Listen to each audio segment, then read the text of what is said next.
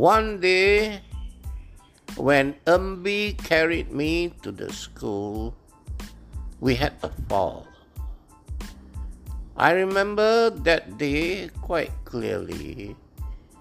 I was at the altar hall, and then he came, he carried me, and then he walked out from there, and then he has to follow the path, the cement floor path, and trying to go to the front of the house, trying to go down the steps to the car. But not far away from the front of the altar hall, on the cement path, he had a fall. I think I didn't know exactly what happened, but both of us fell down. There was no major injury. I just sprained my ankle. And after the incident, my parents get together and they discuss, and I think they think that I was already quite big at that time, and it wasn't easy for Umbi to carry me so far from the altar hall to the car park, so far away. So they decided to do something. They decided to build a ramp or a road plus ramp all over from the car park to the altar hall. I remember it was a major construction event. At that moment, I was staying in the front portion of the bungalow. So every time when I got to go to school, I have to go to the second floor, to the second section, then go to the third section, go to the altar hall, wait for Umbi to catch me, to fetch me, to carry me. So my father asked his friend, if I'm not mistaken, it was Sing Sing Moto, Tan Kyu Sing, to help, because at that moment my father was building this international hotel and at Penang Road. He was a minor shareholder, and then his friend, they all built this hotel with the first escalator in Penang and a bowling alley. So Mr. Tan Kyu Sing, Sing Sing Motor, was the contractor. So they became good friends. So they came to look at the place. So my father consulted them. So what they did was to, as you approach the bungalow, I was saying in my previous episode that you have to turn left to go to the car park, to the garage. But if you turn right, it's a dead end. There were some steps that go up, and those were the old road. A previous owner used that as entrance. So they decided that to change that part. They built a tar road from the car park. As you turn right, you see a new tar road that go up. They knock away some cement floor, and the tar road go as far as jambu tree, jambu ayo tree, a big one. That was very near to the altar hall. Then they built a ramp from the car park there, the new car park. They built a ramp, what do you call it? A ramp that is you go up one side and then turn again, surround the jambu tree and to the front of the this altar hall. And then they also convert the area behind the altar hall. Altar hall, behind that was another small living space. They converted that into a room, an aircon room. And then they built a toilet next to the altar room, next to that room, and use it as a big bathroom for me. It was an accessible, excellent access bathroom, all flat, So you imagine, that's my first experience of disabled access, I suddenly realized the importance of disabled access because I've never seen that before. I've never know that you can do such a thing.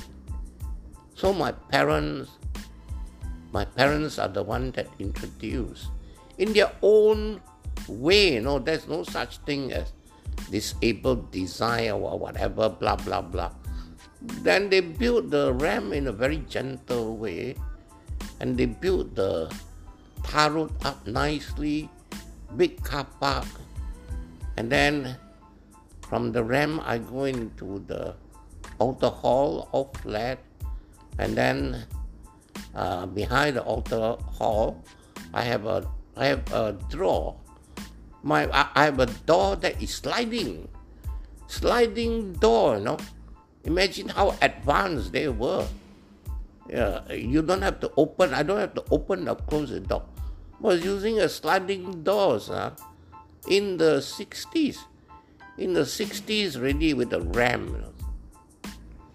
And then the toilet was very big. Really very, very big.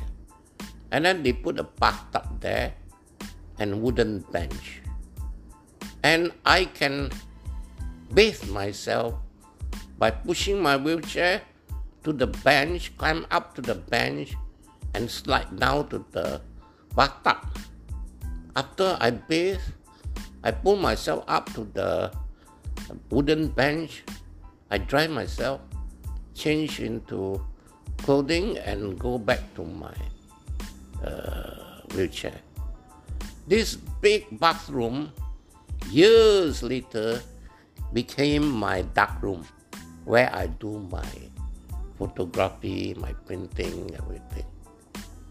So, this was my first experience of disabled access, and it was a gift from my parents, who were very forward thinking.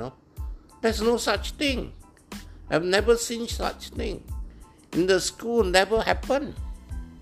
So I think they give a lot of thinking, a lot of thoughts to build this, and that is where I'm so grateful. As I look back, I'm so grateful to my parents. And my parents' belief of disabled access continued when they built a new house at Hill Railway Road, 505G Hill Railway Road. You see, I stayed at 137W Rambutan Road for a long time, until the late 60s, there were a family discussion, and my mother was asked to leave that place and to find her own place to stay. So my father looked for a piece of land and to build a house. And my father was alternating between a piece of land at Plauticus or a piece of land at Hill Railway Road. My father also very forward thinking. He told my mother, we don't stay in Plauticus. It's too expensive for my son, disabled son, because in future when he grew up, whether he can support or he can sustain a house like that or not, we are not sure. No?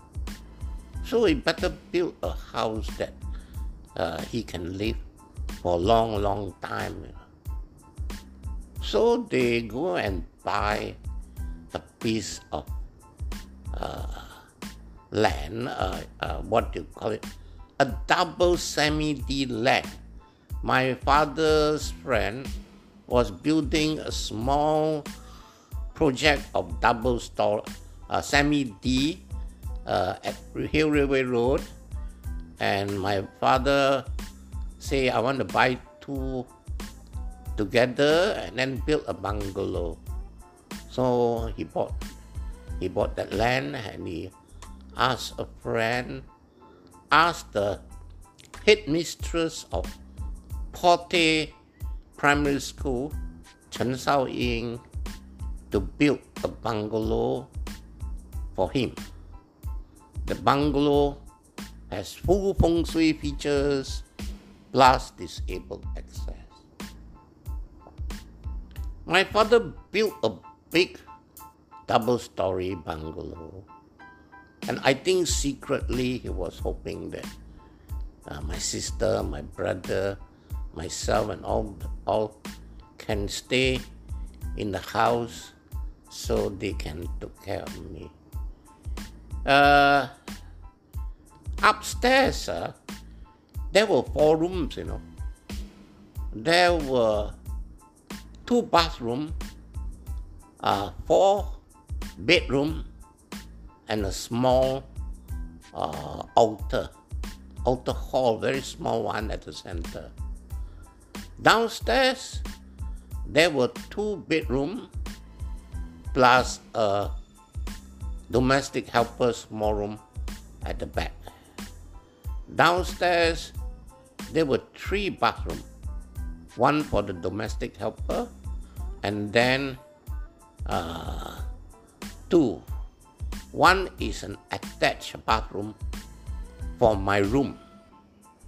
The other one is a bathroom, it's a guest bathroom for everybody. My father built that house in this way, you know. As you enter you drive up to the house, there is a car porch at the side. And then you get out of the car, and then I can push my wheelchair to the front entrance, all flat, you know. And if I can also push my wheelchair to the side entrance, and then there is a ramp up the side entrance. At the side entrance, there was a fish pond, quite sizable. I think it's as big as a double bed for us to keep goldfish, blah blah blah. And then inside the house, the ground floor is all flat. My wheelchair can reach all the corner, and my room is big and with an attached bathroom. The design is basically from the old house bathroom. I can't go out from the back door because there were steps going down. But other than that, everywhere I can go was very accessible for a wheelchair user. Of course, I cannot go upstairs, but they don't expect me to go upstairs. So my sister, two sisters were staying in one of the room at the front portion of the house. My elder sister and my brother-in-law Heiko was staying in a room next to them. Then my mother would be at a room for herself because my father was snoring. So they sleep separately after a certain age. My father was her room was at the back portion of the